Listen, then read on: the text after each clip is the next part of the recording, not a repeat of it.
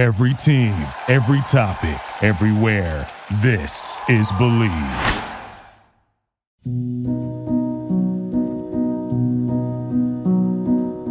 Welcome to Let's Huddle with Ed Cunningham, a show at the intersection of sports, media, Hollywood, and hopefully life itself. I'm the host and executive producer, Ed. In this episode, we huddle with Canadian filmmaker David Biton, whose new film, By Rook or Left Hook, The Story of Chess Boxing, tracks two fascinating men as they battle for control of chess boxing, a professionalized sport that mixes rounds of boxing with, you guessed it, speed chess. I had an insider's view as an executive producer on the project for many years. However, by the end, this was very much a one-man show, and I think David nailed it. The film, available to rent or buy now on Apple iTunes and Google Play, is fun, moving, and more human than you'd ever expect. So here is Chess Boxing with David Biton. It was just shocking when I was looking through the bio and saw that you reached out to me in 2015 about this project. I know. Yeah. I mean, I know you had to do some more production for the ending when I came on, but we weren't efficient.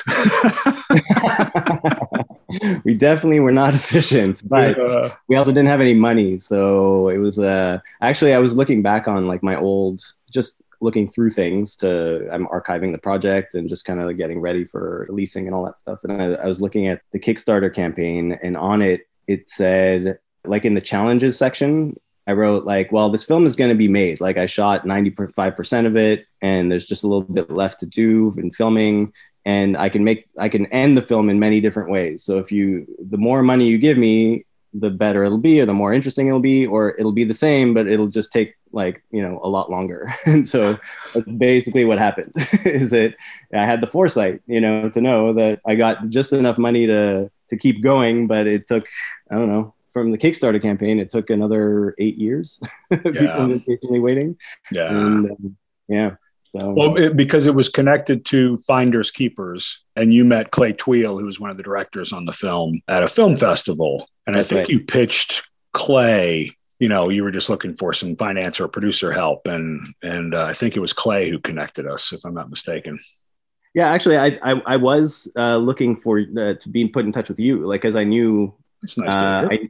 Yeah, because I'm such a fan of King of Kong. And as you know, like when I was preparing the film or just getting interested into it in the subject matter and knew that I wanted to make a documentary, I was like looking for other films for like, inspiration on how to structure it, how it could be told and all that stuff. And the King of Kong was always like one of my favorite films. So given the similarity to the kind of underground cult universe that is maybe looked upon with derision from the outside world, but that the people within take very seriously, I was like, okay, well, I don't know, maybe Ed will be interested in helping me out on this. And when I saw that Clay had a film playing at Hot Docs, which is in my like where I live in Toronto, I went to the festival just in the hopes. I didn't even know if he was going to be there, you're present, and he was. And I managed to meet him after the show, and I loved his like Finders Keepers was awesome. It was hilarious and just great, well done. And I spoke to him. I knew Clay worked on the film, but I knew him more. I happened to have the soundtrack on my iPod that I was listening to a lot. Of King of Kong? Yeah. Man, that's cool. You know what? I'll share. I have CDs of that. That's the only film I think of the docs I've worked on that had a proper soundtrack. So I have the CDs, and my young sons discovered it about a year and a half ago. And we rock out to that soundtrack. It's a great one. And I'll give a doff of the cap to Seth Gordon, the director. He really had an instinct of what it needed to be. And I think we nailed it with the composer, and also just the 5 needle drops we used, the Cure, those types. We were pretty committed to being 80s. That's cool. Well, yeah, it's awesome. I love it. Yeah, and I actually I love the soundtrack on its own, and actually I love just as an aside, but Steve Wiebe's drumming is awesome, and that's just fun to listen to. But the Gummy Substance song, you remember that one? It's I do. Like and it's just like really funky, awesome 80s music that works perfectly in the film, and I just like love listening to it on its own. And when I was talking to him, I told him, about chess boxing. He said, he wasn't sure if you were still into documentaries, but he'll get us in touch. And I'm like, yeah, okay, great, that'd be awesome. And I didn't think that he ever would put us in touch. Like people say things all the time, but just as we were talking, I said, "Oh, I have the King of Kong soundtrack on my phone, and I love that Gummy Substance song." He's like, "I wrote that song." Mm-hmm. Yeah, Clay made that in GarageBand. Yeah. He was deep in edit with us, and we didn't have a song just for it's the intro of really the start of the big showdown. And we came back from lunch, and he had been working on it for a couple of days. And I think he can drive. He's a musician, but it was all on GarageBand. Yeah. And he hit play, and we all just lit up. We were like, "Wow, that's perfect!" And we're going to license it for $0, and we're paying you very little. Thanks, Clay. That's the best part of it. Yeah. But yeah, so like anyway, that's where I met Clay, and I was kind of in the hopes that he would put us in touch, but wasn't really expecting much. And then lo and behold, several months later, I think I reached out to him once to follow up. And then he said, yeah, he was in the midst of moving or something, but he wrote you an email. He said, he'll write you again. And then I checked my junk mail like a month later, and thank God I did, because your email went to my junk. And so he said, and you said that you were interested in having a chat, and you thought the idea was fun. And then we had like, I don't know, how long did we speak for that first time? It was like three hours, I think. Yeah. Well, I had stuff to watch. You had a cut of the film. Yeah. Well, you had a 3 hour and 45-minute cut of a hour and 45-minute film. That's where we've landed. Yeah. But, the King of Kong, I think one thing and we'll get a little bit into your filmmaking and background, but what struck me right away, and it was really essential on both King of Kong and also Finders Keepers, where there were people doing things and types of people that are very easy to make fun of. And, they're the butt of the joke. Yeah. And when I watched what you did with chess boxing, immediately there was a warmth to how you frame the characters, warts and all, because Ipa Rubin, who's it's a sort of a two-hander, this movie Chess Boxing, and Ipa Rubin, the guy who invented chess boxing, and who, really was the reason is alive, right? I mean, Ipa is that guy. I think audiences are going to feel a lot of different ways about him, but he is fascinating. And so he's extraordinary in a lot of ways and annoying in some ways, right? And these guys, Tim Woolger is the guy from the UK, and they're the two sort of protagonists. I think it's sort of a two protagonist type of story here.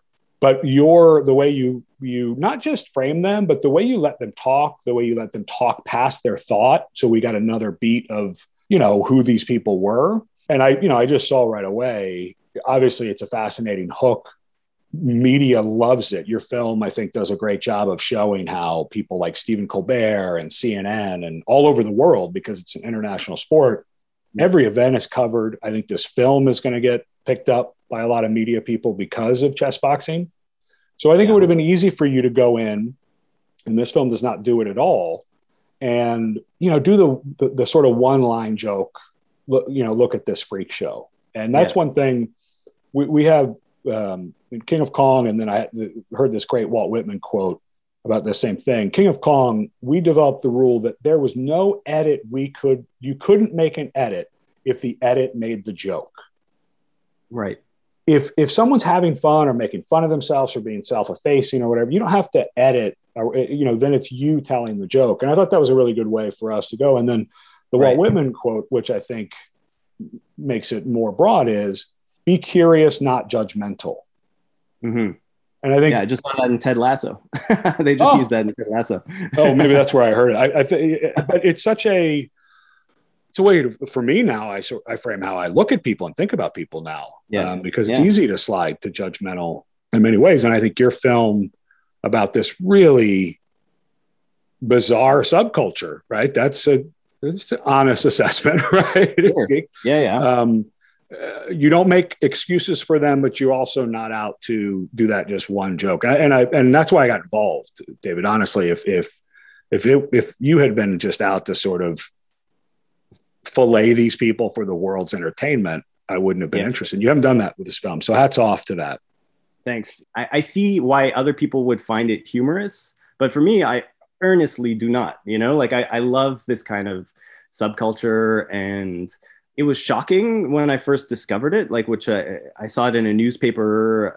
I saw these two guys shirtless in the boxing ring, one arms raised in victory, at a chessboard. And like, it makes you think for a second when you see that picture, but I wasn't like, this is ridiculous. I was like, wow, this is crazy. This is awesome, And like, I read the article. I was like, wow, that's even more awesome. If people actually do this. And I just wanted to like meet the people who do it and see why they're interested in it. And the kind of stuff that I'm attracted to just in general as a filmmaker and just in life are things that are like, that seem ridiculous on the surface, but have like an emotional truth to them, or that have more to it. And the more you think about it, the more it makes you laugh because it resonates with you on a subconscious level, I think, and the more you think about chess boxing, you might not like boxing because it's violent or whatever. You might not like chess because it's boring, who knows?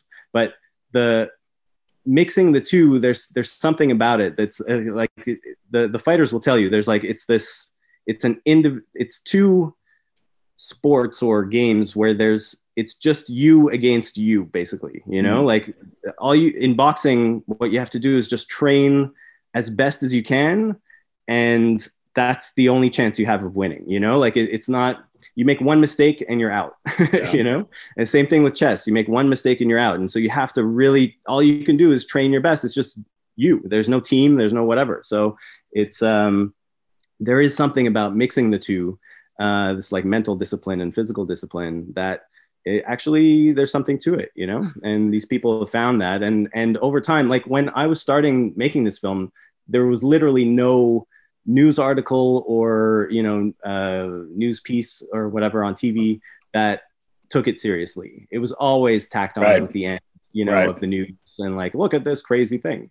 And as you were saying, and I didn't want to do that because who cares? What's the point? Everybody else has done it, first of all. And second of all, I didn't see it that way. So if I'm going to invest time into doing it, why would I just do the same thing everyone else has done? Over time, I started to see more and more news stories that were taking it a bit more seriously, And so it was nice to see. And like, it was nice that like, and I think Ipa had a bit of a chip on his shoulder about it too, is like he was trying really hard to make the sport be seen seriously. So he's presenting it in this really austere, serious way, which I don't think is necessary, but it was a reaction to what you were witnessing. It was a pushback against that. Yeah. One thing I think people will be surprised when they see this film, and it was the joy we had with King of Kong, was you go in thinking it's one thing, and then you realize, oh, this is about me. This is about life. This is broader than, the negative of nerd culture or gamer culture or, chess boxing culture, the look down your nose when you realize that Tim Woolger, Ipa Rubin, many of the key people in the story that you tell in this movie are really good, smart, honest people who have a lot of the exact same challenges they have. And then we all realize, well, wait, we have weird things too. I mean, think about people who go play golf every Saturday and Sunday morning. If you don't play golf, that's pretty bizarre to walk around for 4 hours chasing a white ball, right? And so I think what your film does very well, and I think we've seen it because we've shared the film with audiences to get feedback during final edit. And I saw, I showed it in my garage during COVID with the doors open and all that. Yeah. And there was half of the audience had no idea what they were coming in to watch. The other half were friends of mine and knew my work and, probably helped on King of Kong. The half that didn't know a thing maybe liked it more than the people that were there that had seen King of Kong. Right. Because there was just this shift for them of like, oh, this is human as it gets. I mean, I won't give away your film, but there are massive stakes for especially Tim Woolger in this film, massive, tied to his pursuit of his dream, not outside of that, which King of Kong didn't have. We had almost zero stakes, pride and world records. But you guys edited it in such a way that made it feel like the stakes were super high. That was the genius of it. I'll drop a name because it was one of the cool moments Seth and I had with the film. New Line Cinema on Warner Brothers, and then there were we had a theatrical release, but New Line Cinema was we were talking to them, and Richard Brenner, who's the president, had been there for a long time and really loved the film. He started the meeting with, "I hate you for how much you made me care about almost zero stakes." Yeah. That's the trick of the film. It's really genius. Yeah. Well, where the stakes come in for that film, and it's one of the things I think that tricks people. King of Kong is a family drama. The Weebies were having very real life things, losing jobs, things like that. So there are huge personal stakes, but they just weren't tied at all to King of Kong. So really, right. I mean, it's a sports drama comedy, but really it's a family drama going through, tough phase. When we started filming, they had, Steve hadn't become a full-time teacher yet. He was, he'd been an engineer. So, that's how I think we worked to get to the humanity, was through their marriage. And they were, thankfully very willing to let us do that. I mean, very private moments they let us film, and they were very, open and honest on camera. So that's really, I think, where the heart and soul of that film comes. So we'll go back to chess boxing. So, give me the 101, your filmmaking. What have you done? Where did you study? And when you heard of chess boxing, get us to that sort of in your filmmaking growth and what you had done to that point. Yeah. Well, I mean, I grew up in Montreal, and I was always into animation and movies, just like growing up. I just loved cartoons. What kid doesn't? But like, I had a real affinity for claymation. So like the California Raisins, anything like that. I love the look of it and the feel of it, and it was so tactile, and it was so cool to see things, inanimate objects moving and like doing cool things. So I was just like interested in that. And then I discovered when I was young, actually, I'm not sure. I think before this, at my elementary school, we had these like, aftercare programs or whatever. Once school finishes, you have another hour and a half of like activities, and you could sign up for whatever you wanted. And one of them was a claymation course where we had an animator come from the National Film Board of Canada, which is like renowned for its animation studios. And this woman, Louise Johnson, came in, and she had a Super 8 camera, and she had us like make little claymation films. And so perfect for that age too. Yeah, it's awesome. Yeah. Just like, and you have a lump of clay, you just do whatever you want with it. I made a movie called Pee Wee Herman and the Alien Invasion, and it was about Pee Wee Herman is like in his house in Pee Wee's Playhouse, and these aliens are like, they have to come to Earth to determine whether or not there's intelligent life on Earth. And they come down, beam down into Pee Wee's Playhouse and determine that there is none. And they blast his head off or something. And that was the movie. So this is pretty dark, ending with a headshot. Yeah. It's clay, it's clay.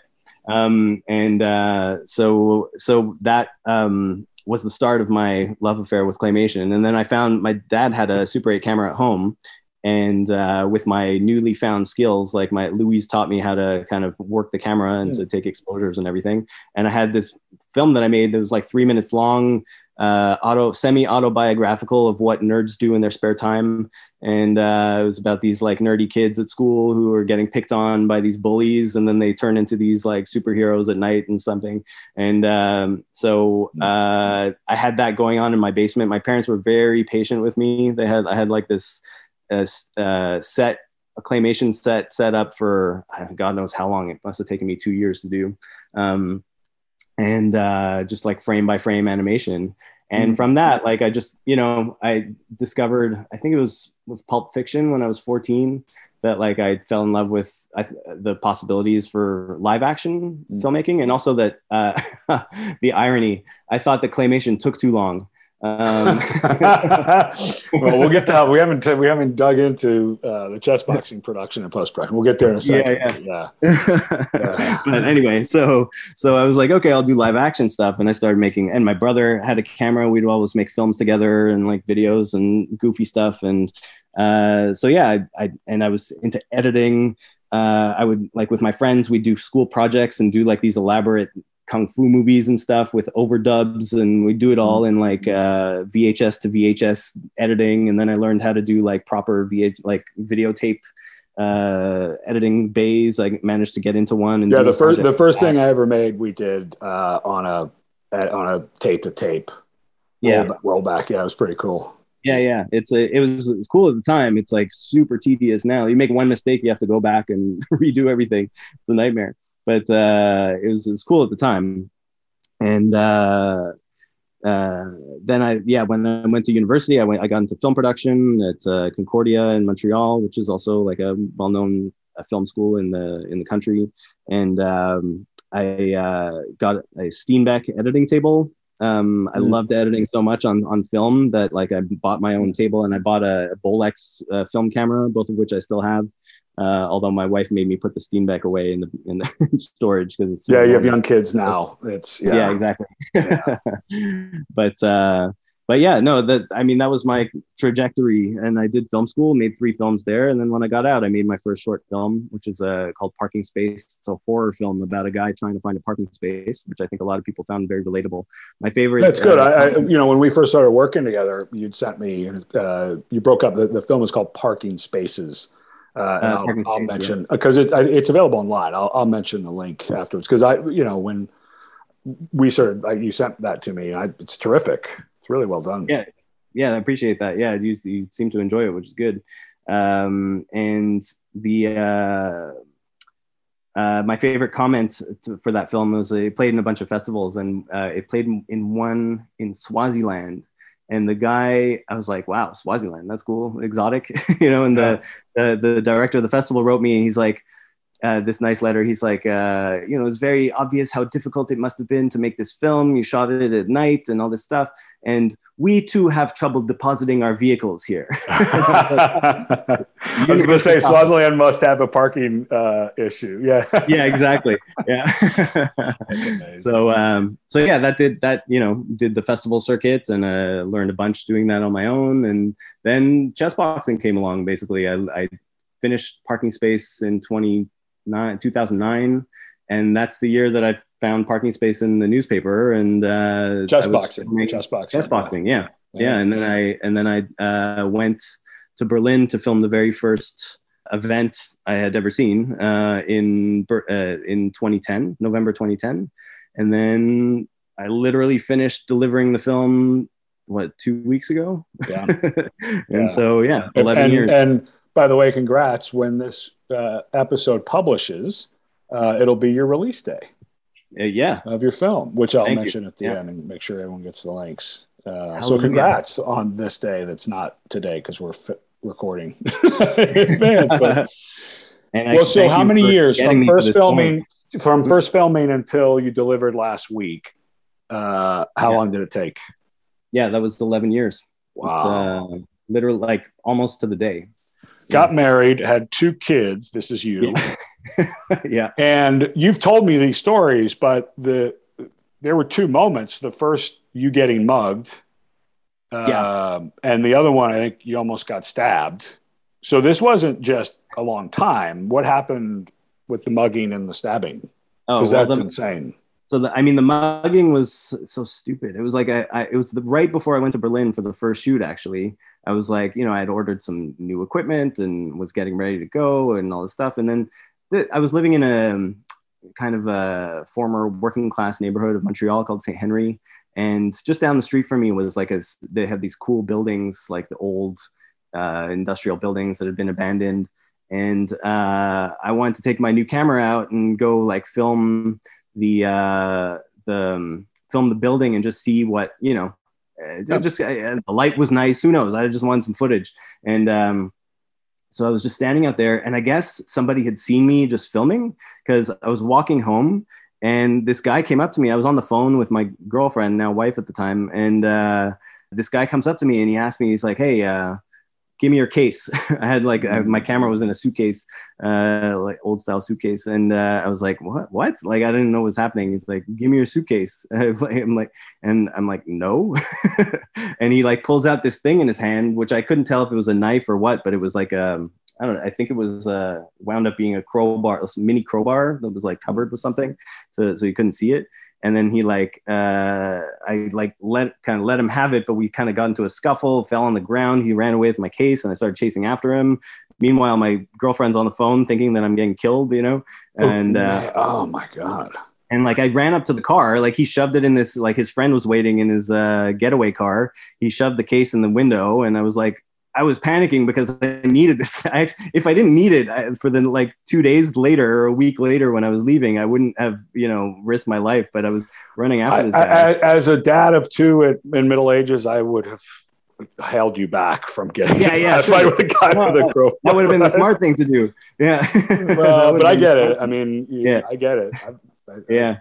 Been in the. I mean, I did feel like I trusted my instincts were okay because I felt like I assessed the risk in the moment, like he didn't have a gun. He didn't actually have a knife. Crowbar can do some damage, man, with the right. Sure, of course. But like the way, he was, it was dumb, but whatever it is, I didn't get hurt, thankfully. And quick aside, can you scrap? Do you know how to fight? Hell no.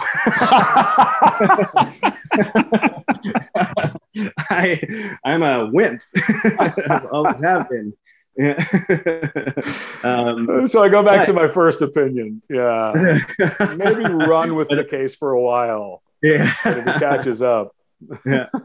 Yeah. But I'm tenacious. Yeah. There you go. Hey, that goes a long way. Well, you certainly were with this project. Well, that's it. I won't leave it there because you also in the UK, I mean, 11 years, a lot can happen whether you're filming or not. Yeah. But these were both connected to filming in the project, but you also got threatened, didn't you? Getting into a cab with Tim Woolger. Well, yeah. Well, no, this is another stupid story. It's all actually thinking about it now. It's like almost the same thing happened. I never told the two stories kind of back to back like this, but I was out filming with Tim Woolger in his, he was living in North London in Tottenham at the time.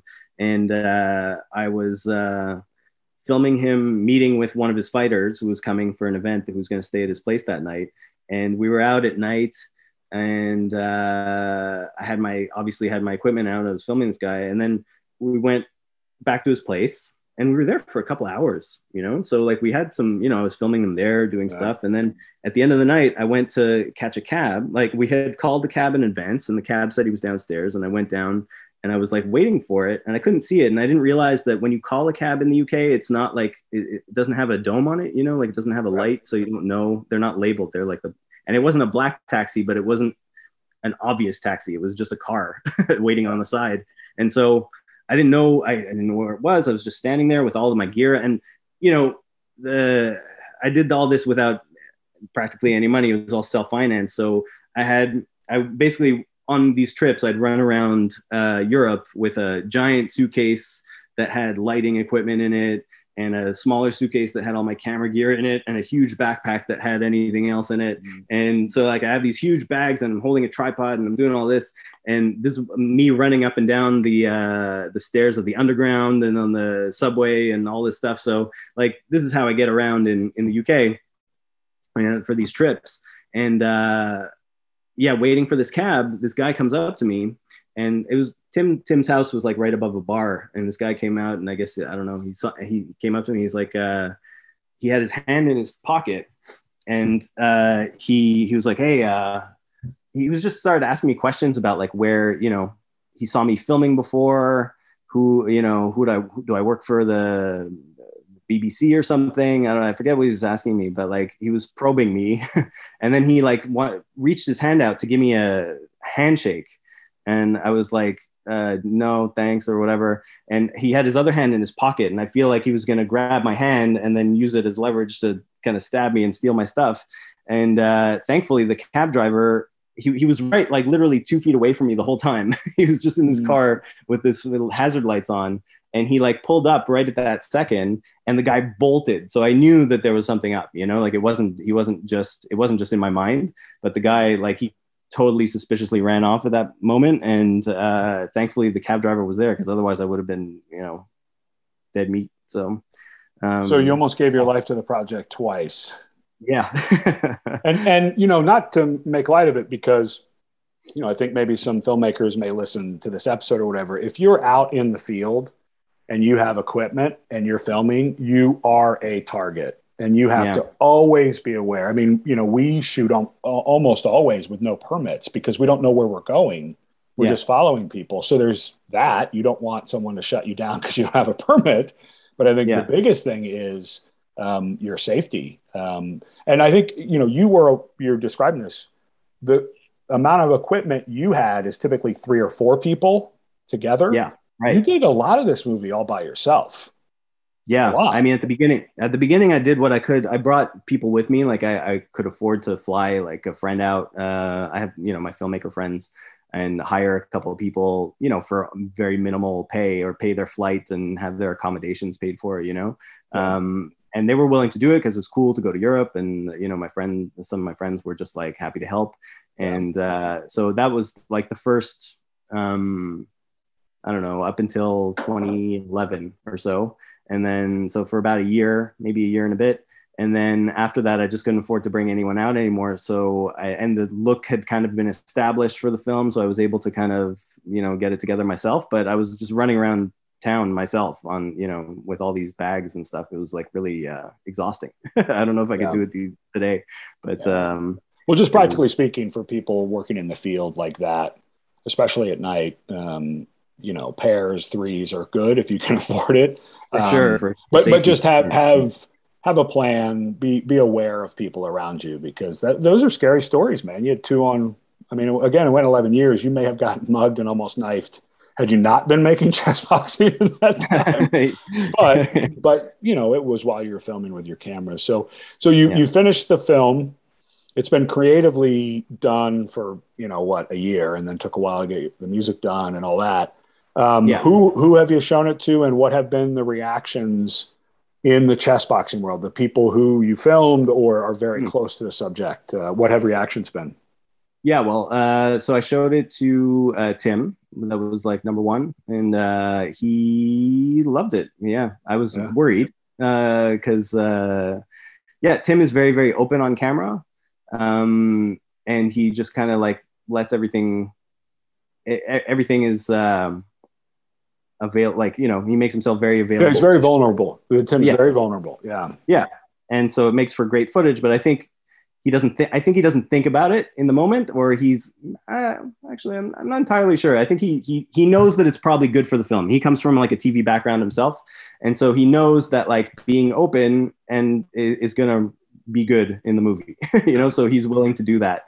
But I think like upon reflect, or I was worried that upon reflection and maybe seeing it, that he'd be, he'd change his mind, or he'd get self-conscious about it or whatever.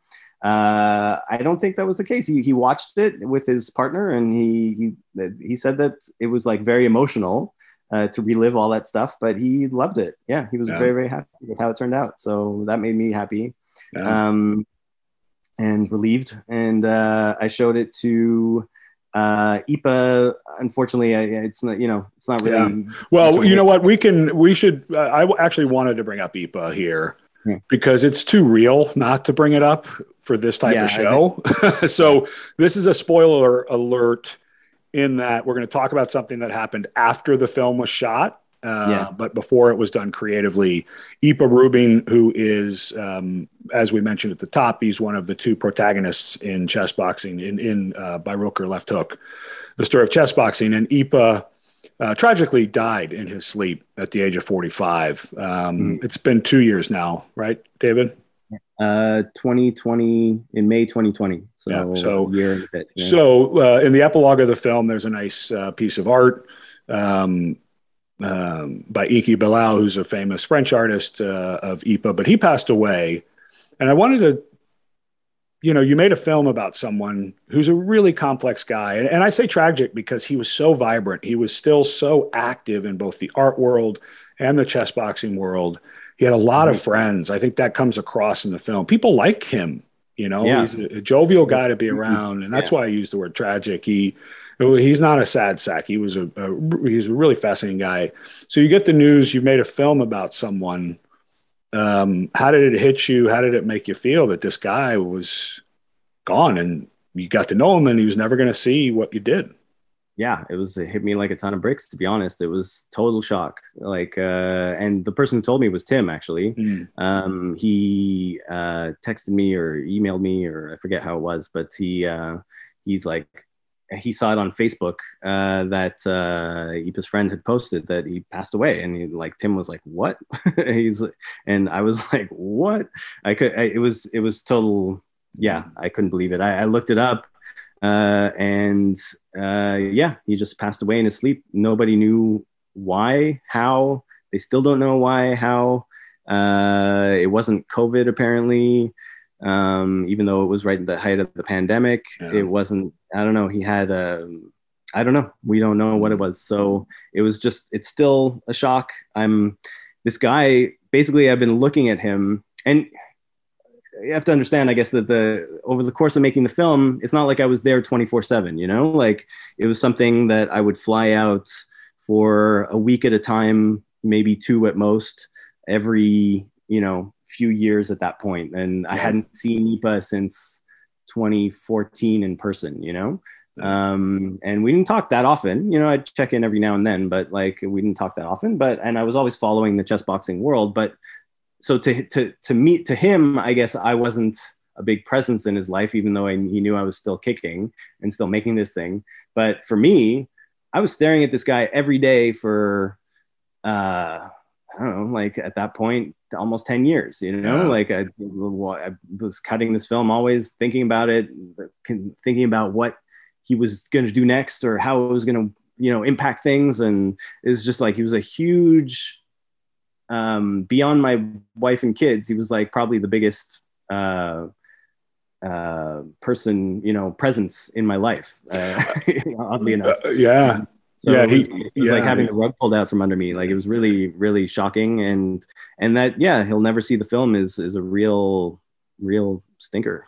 It's I wish I would have had a chance to show it to him. And I made a very big effort to be fair to all the characters in the film as well, because, there's conflicts and they don't get along with each other and all this stuff. And I wanted to try to kind of show all sides of the story and not show a bias or anything.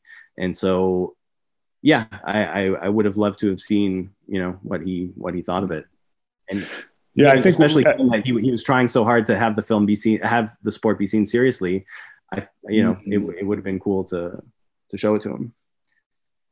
Oh, that one's a bummer, because you were talking earlier and I hadn't connected those two things, that Ipa really, and I really, I'm a executive producer on the film, and David, I'm not going to make any money on this thing probably, and I just don't care, because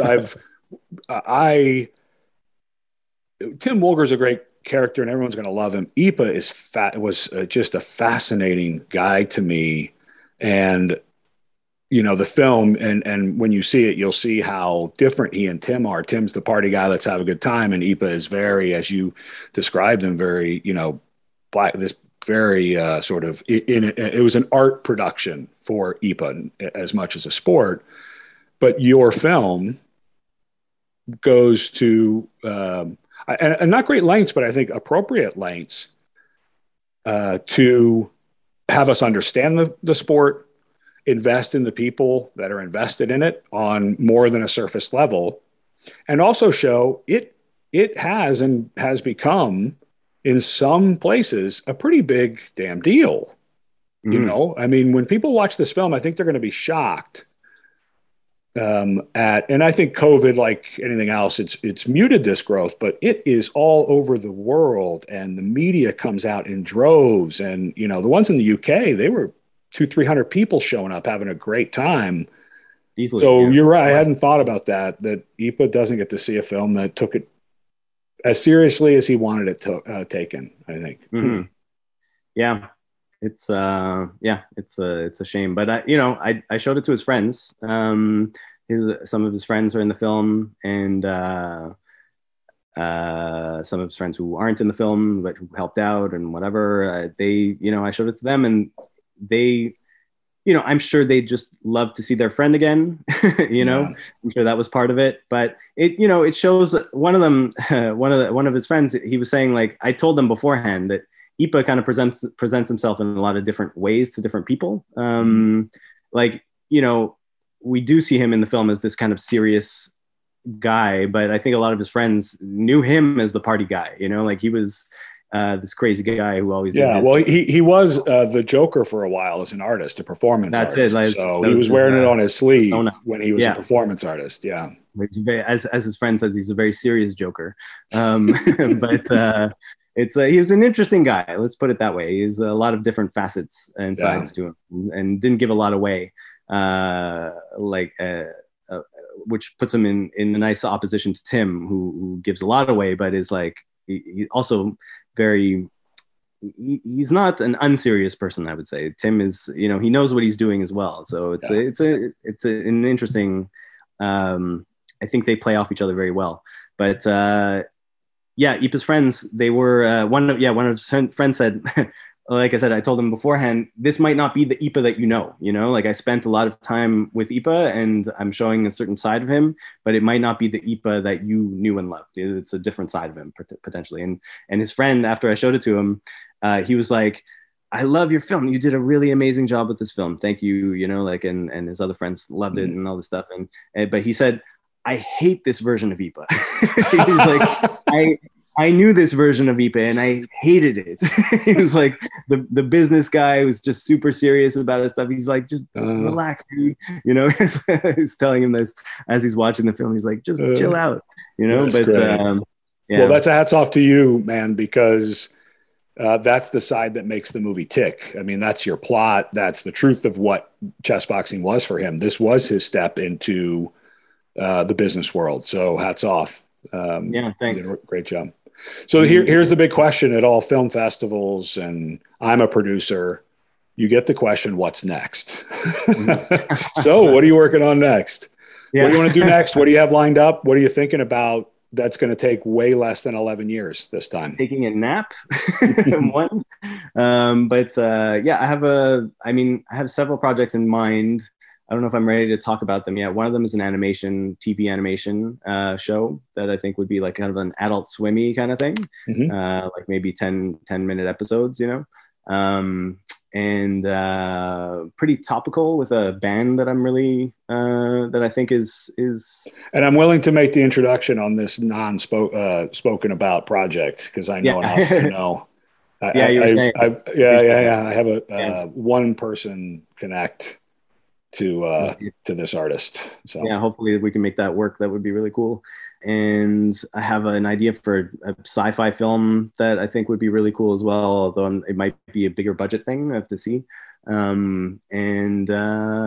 have a couple other ideas bubbling up, but I don't have any documentaries in mind. Let's put it that way. Well, remember what Clay said to you way back when. Remember what Clay Tweel said to you way back when. Yeah. I'm not sure Ed's doing documentaries anymore because I've said I'm not doing any more after each one. So be careful. I hope this isn't the one that breaks you, but I'm ultimately. But yeah, it's a slog. It's a long process. Although extremely rewarding. I'm like super proud of how it turned out, and I owe a lot to you for getting it there because you were super patient. Let's put it that way to start. You watch this 3.5 hour cut that I just watched again because I was looking through for bonus content and edited, deleted scenes and this kind of thing. And I'm like, that was brutal. There's like interesting things in it, but it's like to sit through it as somebody who doesn't care about chess boxing like I do, it was like, thank you for doing that and giving, you're welcome. And through all the subsequent cuts that were, progressively shorter, but still, sometimes meandering. And you really gave me the notes I needed to get it into the shape that it needed to be. And so I'm super proud of it and really happy with where it turned out. And I'm super thankful for everything you've done to help me get it there. Thank you. I think from that 3 hours and 45 minutes, in that first phone call after watching that, I think it was your work. I think you got it to where we thought it could be, what we thought it, human drama, conflict, big resolutions, big turns, fast moving, good music. I think you nailed it. Wonderfully done. Thanks, man. Thanks. Yeah. And I think, just to say like that the film, it's about, we were talking about, it's not just about chess boxing. This is about, people who are determined and people who care about something. It could be anything. It doesn't have to be chess boxing. It's just these people happen to make chess boxing their thing. And chess boxing has a particularly rich and interesting background and everything. But these guys are just devoted guys who just want to make this thing work. And they've put everything into it, and sometimes too much into it, And I think that's something that we could relate to. And they make kind of perfect opposites for each other. They're perfect opposites of each other in the way that chess and boxing appear to be. And they're trying to find a balance between each other to make this thing work. And the sport is trying to make chess and boxing find a balance between those two things in order to make it work. So I think it worked out nicely on many layers. Very proud of it. Very happy of how it turned out. And I hope people enjoy it as well. I believe they will.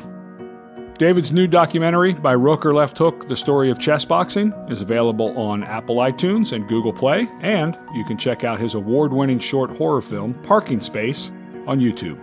Thanks, David. It's been a pleasure working with you. If you like what you're hearing, please subscribe and leave a review wherever you listen. And you can follow the show on social media, Twitter @Let'sHuddleWith, Facebook, Let's Huddle with Ed Cunningham, and Instagram, Let's_Huddle_with_Ed. If you want to come right to the source, the show's webpage, go to Believe.com. That's BLEAV.com. Scroll through their lineup and search up Let's Huddle to get to the show's homepage. Reach out, let us know what you think, any corrections, clarifications, guests, or topics you might be interested in hearing about. Let's Huddle with Ed Cunningham is a production of True Stories Incorporated and is edited by Ryan Lindsay of Fushaw Media. The Believe team on the Let's Huddle beat, producer Alex Tasopoulos, audio engineer Carter, Connor Haynes and Cam Rogers, marketing directors. Cam also hosts Golf Bets on Us on the Believe Podcast Network. And my first contact with Team Believe, Bron Husenstam, the chief executive. Thanks, everyone, and thanks for listening.